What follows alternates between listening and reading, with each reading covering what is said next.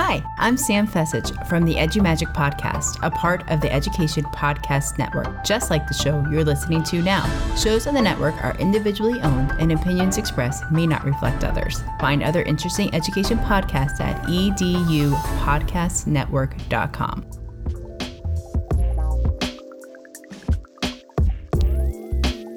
Hello, everybody, and welcome to another great episode of My EdTech Life.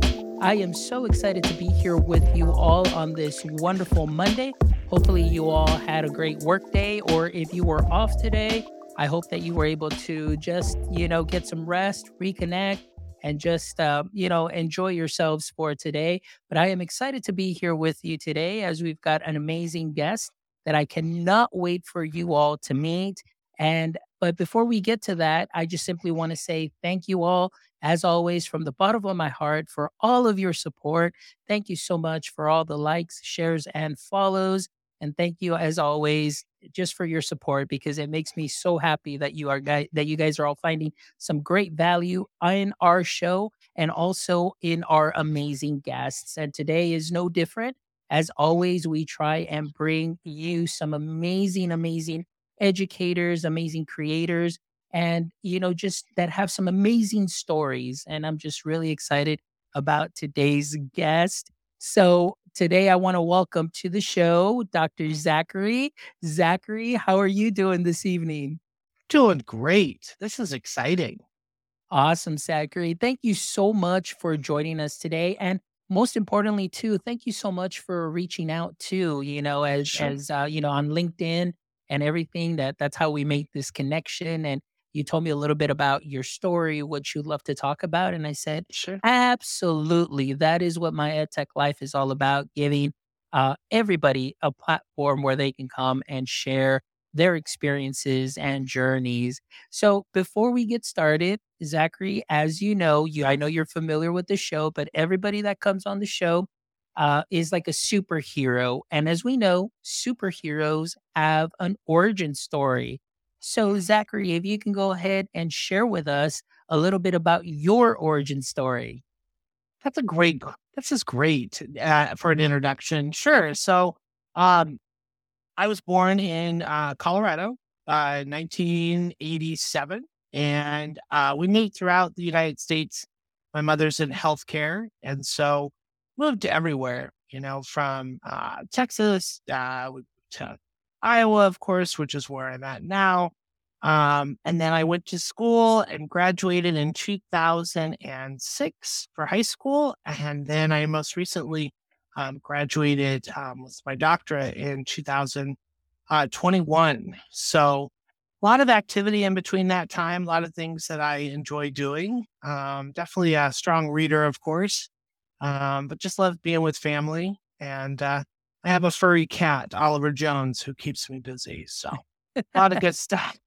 Excellent. Well, Yes, thank you so much, Zachary, for you sharing bet. that. And so let me ask you, because I am from Texas, what part of Texas did you reside in? San Angelo, Oh, okay. where that is, I forgot. But yeah, San Angelo. Yes. Yes. We No, I were am only very familiar with that. Yeah. we were only there for a year, so it was kind of a quick deal. So yeah. Okay, excellent. All right. So Zachary, tell me a little bit about, the current work that you are doing now. I know you just said you finished your doctorate, but Mhm. I was like I told you earlier in the pre-chat, looking at your information, your bio information, and of course your LinkedIn profile. I'm like, wow, you are just amazed. I was amazed by all the amount of work that you have done and the work that you continue to do, and just even sharing in the pre-chat, what you were involved in. I was like, wow, Yeah. where do you find the time? So share a little bit with our audience Sure. what it is that you're currently working in. Yeah, so I always like to say my day job because I have so many, but by day, I'm the director of children's services at Erickson Public Library in Boone, Iowa. So I run an entire department dedicated to infant to, I would say, about fifth grade. I work with an amazing team there. And then I most recently became a consultant at the Space Science Institute, which is based in Colorado. Do as an independent consultant working on a research project right now on quality of life. And then I teach part-time at the University of Illinois, Urbana-Champaign, in the School of Library and Information Science. So I'm adjunct there. And then in 2011, after my first master's, I opened up my own small business to work with librarians and educators on just a variety of projects. So that's my career thus far. We'll Wow. see how much more. Yeah. That is amazing. Well, thank you so much for sharing Yeah. that. So, Zachary, we talked a little bit about pre-chat, and you when you reached out, we understand. Like I said, this platform is to share, and amplify stories, and what we're talking about, as people have seen here, the title of the episode today is "A Seat at the Table." So, this is Yeah. something that we're going to be talking about as far as our chat today. So, if you could just share a little bit with us that Mhm. context of what you mean by, you know, finding a seat at that table. Yeah, it also really connects well with what I do with children. One of the things that I'm a believer in is our stories and telling our stories. Um, so when I was thinking about a title for this, I was thinking about how difficult sometimes it has been for me in having a learning disability, feeling like I have a seat at the table, thinking about amplifying our voices, thinking about advocacy, and just those struggles and why students, especially with a disability, need to have a seat at the table and deserve to have a seat at the table and to be heard and listened to. Excellent. So, Zachary, if you don't mind, if you can share a little bit about your experience, maybe through grade school through 12, and, maybe even also in higher ed, talking about, having needing some additional supports and finding your way to that seat at the table. What was your experience like? Well, I think it's important for me to first give accolades to both my parents, Doug and Mickey, because um, they taught my brother and I early on to advocate strongly, early on in our education. My mother, especially, is dyslexic, so she herself kind of definitely has a strong story of having a disability and knowing those struggles. So I want to say thank you to them. But it really started off kind of frustrating, I would say around sixth grade, when I knew in my heart that I was placed in special education because of what the requirements at the state I was in, what the requirements were for students to be put in special ed. Wonderful services, wonderful educators who were there to support, but something internally made me think, I just don't know if I'm supposed to be here. I don't think I'm supposed to be here. However, struggles began for me, and especially test taking. I'm not a good test taker at all. And it became very difficult when reading scores began to dip. And so I was able to read and comprehend things like Shakespeare in sixth grade. But because of a test score, I was given a second grade reading book. And that really impacted my self acceptance of myself, self understanding. I felt words like stupid or words like misunderstood. I wasn't getting through to the system where I was trying to say there are other ways that I can learn besides this way that will get us to where we need to go. So I kept going into special ed and year after year. And it was not until summer before I went into, I would say, eighth grade, where I was in driver's education. And we all know that everybody has to drive the same. There's no accommodations, no way we can modify that test because we all have requirements by law. So I went into it without any accommodations and I passed and a light bulb just went off. And even though I got a 77, 78, I was like, see, there's a way that I can learn. So that year, when I went to school, I was determined to graduate out of special education, and I did. I graduated out, which can be very tricky to do.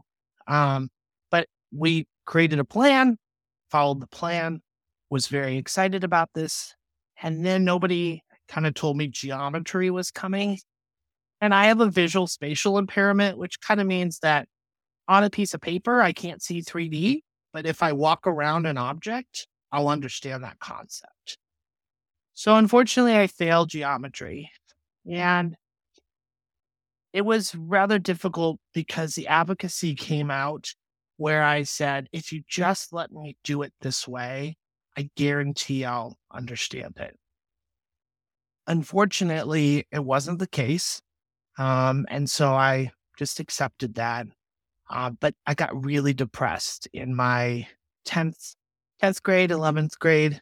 I would say that was the first time that suicide came in my head because I was just so frustrated why I wasn't either being accepted or being seen the way I wanted to be seen. My folks were still there. We advocated strongly. As I approached the end of high school, you have your final, what are called IEP meetings, the educational plan, individualized educational plan. And we talked about college, and my ACT scores were they're just not there. And it was suggested that, maybe there's another alternative besides college. And well, I'm a person that I'll determine for myself what I will or can't do. So I was determined and I graduated. I started college 2 weeks after high school, and I knew that I had to either make it or not. I didn't know, but when I visited with their services for accommodations, and I had to get retested, which is difficult when you're a college student and they don't help pay for that. So you're paying money out for a psychologist, at least in my experience. That's when I got diagnosed with twice exceptional, which is unique because if you go to the National Association for Gifted Children, twice exception are children that have gifts and are gifted, but they also have a documented disability of some sort. So that would be me. And what was amazing after that is I was able to apply skills of creativity and storytelling, continue my advocacy, but I'm not going to say it was easy. There were a lot of dips in my early years in college where the academics were just challenging as they should be. But something happened in my doctorate towards the end at the dissertation level. I was in a parking lot and I had an amazing dissertation staff member, and we had great conversation. And then my advisor and I had a conversation. Just writing is something that I'm challenged by, not because I can't write, but it takes me some time. I'm also have some dyslexia, so sometimes words are missing. So there's a whole kind of game I have to play. I didn't know if I was going to make it because even though I was advocating for, let's see if we can do it differently, I needed to do it what was required out of me. So hired my own editors. We figured it out. I graduated. And I make it sound like it was quick and easy these last 15 or so years, but definitely a challenge throughout, especially in having this label or this diagnosis. It continues to be a challenge daily. So thank you for letting me share all of that.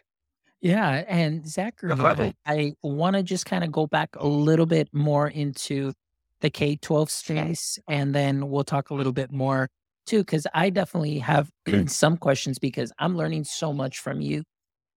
Excuse me. And I know that many of our audience members also will be learning a lot. But Sure. I wanted to ask, because I myself, when you said, the kind of spatial reasoning and visualization, that too was something that happened with me in high school where, I did have some trouble in geometry and so on. But one thing that I love that you advocated for yourself. Mhm. You understood, you knew that. And currently, right now, there's probably a lot of students that have gone through the education system who have not had the opportunity to advocate. And just something so simple that a teacher could have done, which is, Mhm. sharing, figuring out a math problem instead of doing it this way. Hey, maybe here's another option or a different option. And I love the way that you said, you know what? I may not know how to do it that way. Yeah. However, if you let me do it this way, I know that I can do that. Mhm. And kind of what I see sometimes is that teachers are just very hesitant and just say, no, this is the way it's always been done. This is the way I'm going to continue to do things. And we see students that may not be successful because they weren't given an opportunity to do Mhm. the problem a different way or see it in a different way. So, if you can tell us a little bit about more about that experience in Sure. the elementary space or Yeah. elementary, K-12 Sure. space. Well, first off, I wanted to shout out to all teachers and educators. They do an amazing job, right? I mean, really great work. And so I'm going to frame this as our system right now. Mhm. How our system is. We need to do some work on our system in terms of advocacy and giving children and youth opportunities to speak up and to be okay with that. I think that's something that is needed in our system of education more. And you had reflected on my experience, especially with geometry. The struggle came when the system had it. This is how we do things. And it can create, for some who accept that, a block, or they will be yielded, especially as become adults. Because part of I think being an adult is strategizing other solutions sometimes or other conclusions, finding our own pathway. And when we talk about like mathematics, for example, obviously, I mean, there are some creative ways to solve things, and we can use multisensory learning. Um, I mean, you know, this is kind of a funny story. Like right now, I'm trying to redo some flooring in my bathroom, and it came up where I'm like, okay, I gotta go back and think about, gotta measure this, but I can't visually see it. Well, then I did some research on applications that can assist with that. That doesn't mean that I'm cheating. Doesn't mean a child would be cheating. It's just they found a solution or their parents are working on a solution. And yes, it's important to show our steps, but part of the steps can go differently, where my 1, 2, 3 could be your 4, 5, 6, like I think not being careful not to restrict is important, but definitely advocacy. I think a lot of times we want to assume that we want to assume that this is the best way. And it's important that we, as adults, advocate for our children. Absolutely. But taking the time to listen and say, hey, mom, dad, teacher, this is just not, it's not working for me. But here's another way to do that. I think we will go far, much further if we do more of that. Yeah, I absolutely agree. I think that, kind of like going back to the theme of a seat at the table, it's everybody needs that seat. You need the student, you need the parents, and of course, the administrators all there sitting at that table to help, implement these individualized plans to help students be very successful and to make sure that they are followed through because that's what we want. We always want the best for our students Sure. and forming and building that relationship, that Yeah. connection with the school. It's not to seem negative. I know sometimes, you know teachers or our system may see like parents like as oh, maybe a little overwhelmed when they come Mhm. in and their reactions and so on. But in the end, we always know parents are going to want the best for their students. We Right. know that educators want the best for their students, but we just need to, like you said, communicate openly. I think communication, it builds that relationship. We're understanding that all of us come into something with experience, good or bad. We're walking through this journey. I'm also a proponent of looking at more of an ecological system and seeing those relationships within systems, within environments, and knowing that children are part of that. That sometimes when we really do need to think about the center core of this. And you brought up the IEP. It's an individualized education plan. Well, who are we talking about? We're talking about the student. And sometimes you're like, where is the student at? Or maybe the student is at the table, but they're just listening. And listening is important. How do we work and help them advocate? Sometimes asking the questions, especially as they continue to grow and the more the youth, young adult, as they get ready for college. And let me just say this, I also have an individual in my life who didn't go to college and was successful. Every one of us has skills and abilities, and how we use those and how we contribute to the world is an important question, observation, something we have to think about. So I'm a proponent for education. I'm a proponent for higher education. But let's just know that all of us have different ways to contribute as well. Excellent. I love that, Zachary. Thank you so much for Sure. sharing that experience. And now, like you said, as you moved on now into higher ed, you started doing college. And then, of course, you said now, while feeling those effects, how the system now, you have to pay out of pocket. What Mhm. would you say, somebody that has had your experience, and what you've gone through, what could you say that could be improved in the higher ed space? Mm. Yeah, that's a great, again, I want to be sure I stress that this has been my experience. Others may have had more financial um, opportunity or their institution. But based on my experience, especially after graduating high school, that transition to college, it's really difficult depending on if you're going to a college, like if you're staying in the state that you just graduated in and going to a state or community college or private college in that state, what those communication, systems are like. I know sometimes those counselors do work with those institutions, but there needs to be better communication on students, A, being able to say, hey, I received accommodations. Where do I go with for those? B, the assessment of those. If the IEP at the end of high school, says X, Y, and Z, it was a challenge to go to an educational psychologist and to get retested. Fully respect the institution and why they had to do that, but the financial means for that was pretty hefty, especially for a young college student, let alone somebody who was just entering more into their career and financially kind of, strapped for cash, if you would say.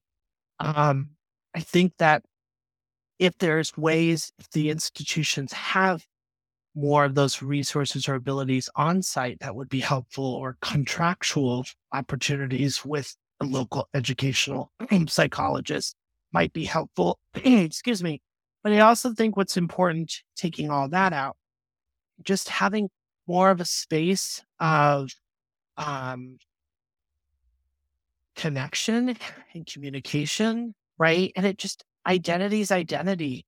This is not full 100% of my identity is not this, but it's a significant part.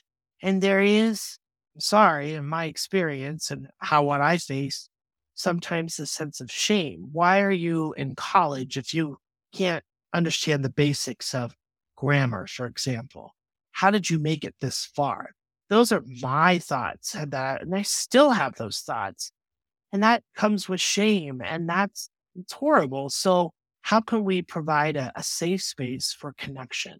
I have a learning disability, but there's a whole slew. And let me just say that the word disability, I'm okay saying that. I am okay saying that because I have abilities, 100%. These are just areas that I have to work through, but I'm proud of those areas as well. So I think self understanding is important too. So those would be some of my areas for higher ed to work on as well. Excellent. Yeah, and those are great points, Zachary. Thank you so Sure. much for sharing Yeah, that and that you bet. experience as well. So now coming back now, you've got you said you've got your master's, you've got your doctorate, and you're now working and you're doing quite a lot. You're heavily involved.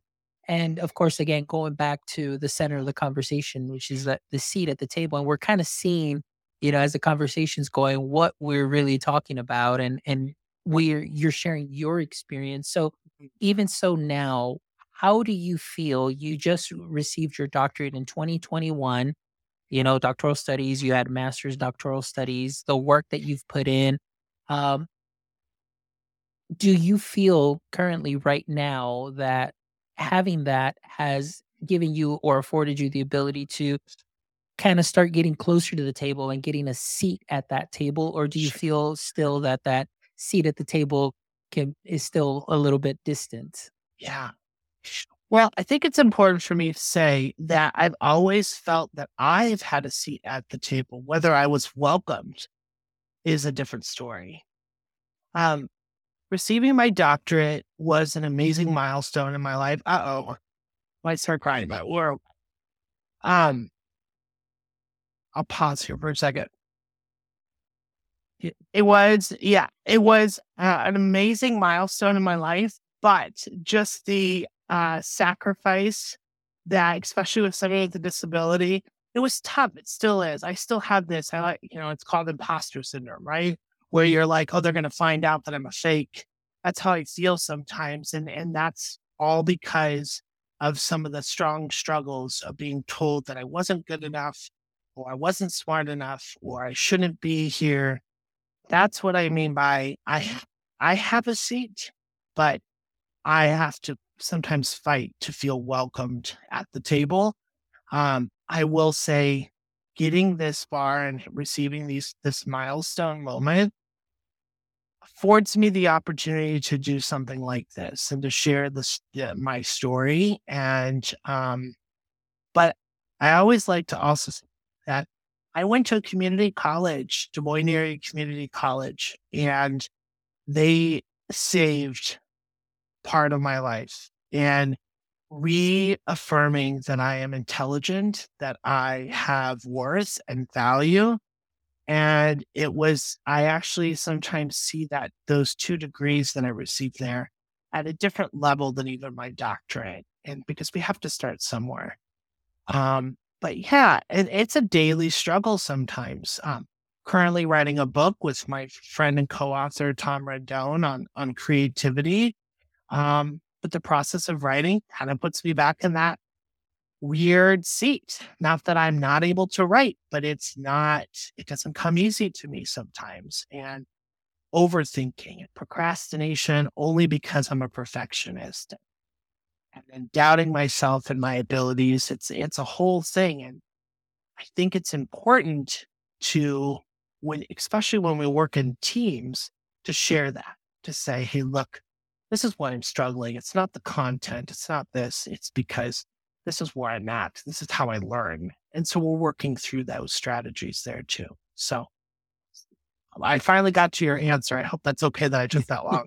No, absolutely. Okay. Thank you so much, Zachary. And I love one thing that you said, it's just it's where you're at. And again, the way we process the learning. And I myself really, in listening to you speak, I was like, oh yeah, I do the procrastination. I'm one of those, that always waits, to the last minute. And I had a friend of mine who coined a term and I had heard it for the first time, which is dopamining. And because he said that it's the same thing, he waits till last week for that adrenaline rush, but also because it's like a perfectionist. You want to make sure that it comes out great and so on. So Right. yeah, I mean, and what I'm learning and what I love today that you're sharing in the conversation and that you mentioned so well is that, hey, it's not that I don't know the content. It's, hey, we learn different. I process things differently. And boy, just to share your message there and to have the ability to have students feel comfortable enough and have psychological safety within their classroom setting to say, hey, I get it, but let me try it different in a different way to be able to do the self advocacy. Yeah. That's something that's great. Well, and I'll add this, there is something to be said about being confrontational or aggressive, or I guess if the word pompous, I don't know. Uh, I'm not saying, obviously like demanding your seat and walking in and creating an argument. It's more of just taking a seat, and then people can either ask questions as to why or let it go.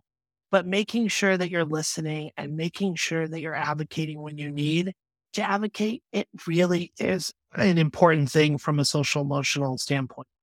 And it really, the other connection is to my teaching at the university level. I teach an amazing course on early literacy. That's really not teaching for me. It's just a passion and joy.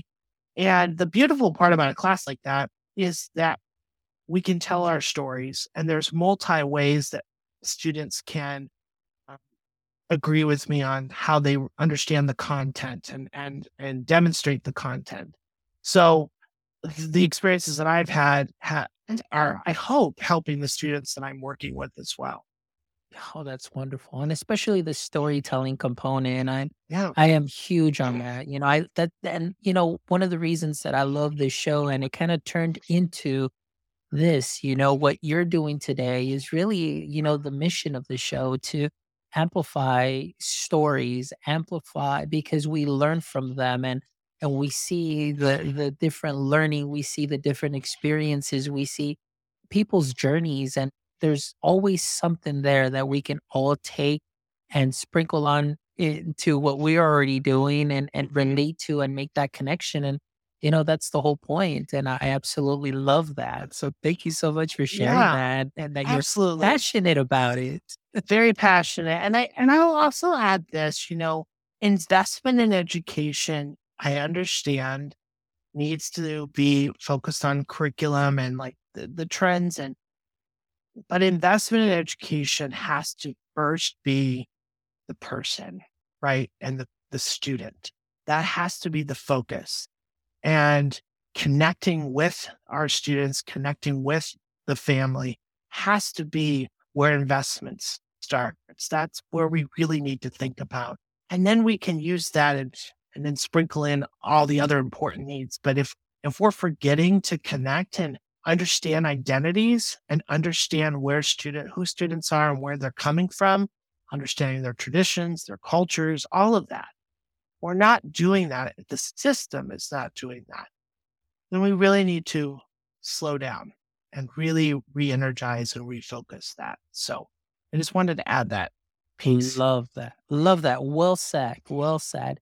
So, Zachary, now in your experience, like you said, now you are teaching college level courses. How has your experience that you've lived, have helped you to be that great professor that you are? Mhm. Tell me a little bit about that. Yeah. So first off, that the school that I work for is just amazing. They have an amazing faculty of support. When I first started there, because I'm coming out of college, right? I'm coming from a student where I'm always calling them at my university like professor or doctorate. This is the first time where I can have my students, if I'm okay with it, call me Zach. And I love that, not because I don't want, it's good to be respected for your work, but it's a level playing field where we can have this different level of connection sometimes.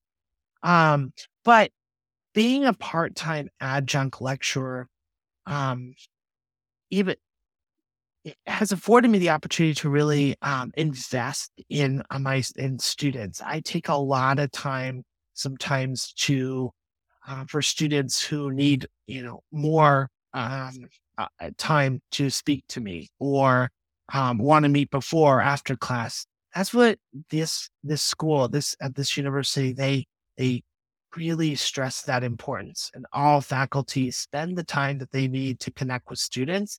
It just helps because we're not necessarily always focusing on content. It's like, how are you doing? Where are you at? All of those different factors. And then we, of course, talk about the content, but definitely has afforded me opportunity to make sure I'm connecting, spending that time to do that. Man, that is great. That's so exciting, and that's something that I look forward to someday too as well, to be in your seat as we talked about, my journey as well, and getting a little bit closer to start writing like the wind and, Yeah. hopefully take that next step. All Yeah. right. So Zachary, like if I may ask too, I kind of want to, and, maybe dive in a little bit into, you made a comment that you're currently working on a book, you and another Sure. co-author. Can you share a little bit more about what that book is going to be about? Yeah, I sure can. So our book, centers on creativity, and we like to call them secrets, but they're really not secrets of creativity. We are beginning to understand more and more that creativity is definitely multifaceted. There's so many different layers of creativity, from the neurological lens, from the biological lens, from the sociological lens. But it's not going to be this academic jargon, if you will, of about creativity. A lot of respected research, and we are combing through that. But we are targeting early childhood professionals and care providers, and providing some implementation on areas of creativity within their practice.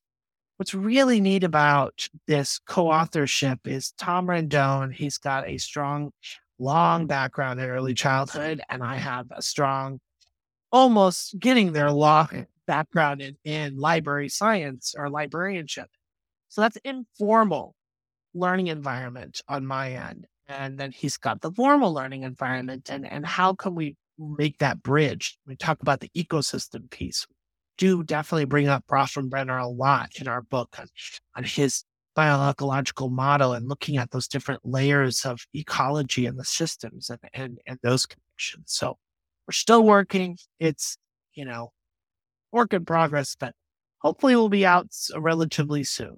So Oh, but I love that. I'm so excited as I'm a big proponent of amplifying creativity and just creation altogether and allowing students to create in the classroom. And so I'm sure, really excited about this project that you're going to get to do. And like you said, just bridging that gap between kind of like the formal and informal and just sure, bringing it to be education landscape. So that's wonderful. you bet. Excellent. Well, Zachary, it's just been an amazing, amazing conversation. But before we get into our last segment, which is my favorite three questions to end the show with, I just wanted to open up the floor to you. If there's anything else that you would like to share, with our audience members, feel free to do so at this Yeah, time. yeah. I first off, thank you for this opportunity. It's part of my life mission, if you will, to kind of sprinkle my experience to bring whatever my experience can bring to assist somebody. So I appreciate that.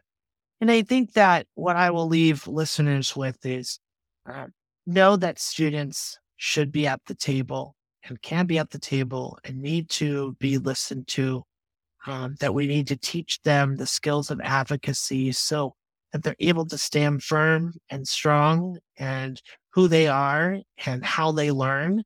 It will just go far.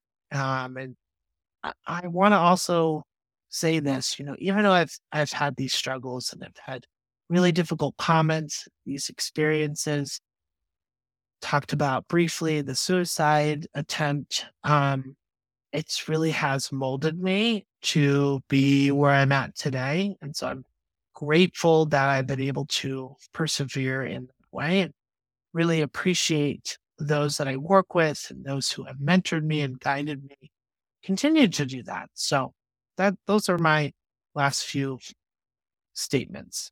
Excellent. Zachary, thank you so much. That was so well put. Sure. And I'm so thankful that I had the opportunity to speak with you today. That I'm so thankful that you reached out and Sure. we made this show happen. And just for you to, I get to be here with you today. I'm so thankful for this moment because today I learned so much from you. And I am just so thankful for the work that you continue to do and the experience that you had in sharing that out is definitely something beneficial Sure. for everybody that will listen to the show. And hopefully we'll definitely make that happen. And Yeah. millions of people listen to this and get to know who you are because you definitely have a great voice and a great message. And I'm just really excited to see what the future is going to bring. And Sure. like I said, I want to leave this as an open invite too, that whenever you're done with your book, you're more than welcome to reach out to me and say, hey, Eh, we're done with this and we want to share it with the world. Great. You have an open platform here, my friends. I'm really Oh, excited for that. wonderful. Thank Yes, you. sir. Absolutely. All right, Zachary. Well, here we go. This is the last segment of the show where we end with the following three questions. So, question number one is in the current state of education, what would you say is your current edu kryptonite? Okay, one question. Can you remind me, like, am I with kryptonite? Is it something that I find needs to be approved? Is that what you're asking? Oh, something that weakens you, I guess, or makes you Okay. feel like, when you hear Yeah. about it. Yeah. Yeah. Definitely will have to be censorship. I am not a fan of censorship of books. Not a censorship over material, especially history. Things have happened. We need to learn about it. And I go back to saying every one of us has experiences. We're all different. All of us have different culture, different traits, different, beliefs. We need to treasure those. We need to invest in those. So I get weakened knowing that there are policies and or laws being discussed or have been passed where will cause significant harm, especially in the area of censorship. So All right. Good answer, Zachary. Thank you so much for sharing that. All right. sure. Question number two is if you could have a billboard with anything on it, what would it be and why? I think the first thing that just came to my head is a saying that I always say which is go big or go home. And I say that, and I know that's kind of odd. I mean, there's more things that I could say, but what I mean by when I say that to many people is we have to try. We have to do something. We have to take our first step. And sometimes taking that big leap, if you will. If we don't do that, then what's the point? We have to sometimes settle with our fear and knowing, yeah, taking a big step is going to be hard, but we got to do that. So I would say go big or go home. Excellent. Great answer. Great motivation there for sure. And Sure. so great message. All right. And Zachary, last question. Let's say that this was your podcast today and I was your guest. What would be one question you'd like to ask me? Yeah, that's a really good question. To you, how important is um, social emotional well being as part of your daily practice as a teacher, or do you practice that? Yes, no, absolutely. It's something that is very important from the get go, just even in the evening, winding down after all of this is shut down, just spending that time with my wife, just both of us like decompressing and just talking about our day, being able to just have that open communication, planning what's going on the next day or the next couple of days, but waking up refreshed, waking up in prayer, and just really going out and doing the best that we can. But also, I did have some issues or kind of learning a little bit about like we talked a little bit about pre-chat was setting those boundaries, and boundaries are definitely something that is very important. So definitely social emotional well-being in my day-to-day is something that is very important and just really trying not to take on maybe sometimes,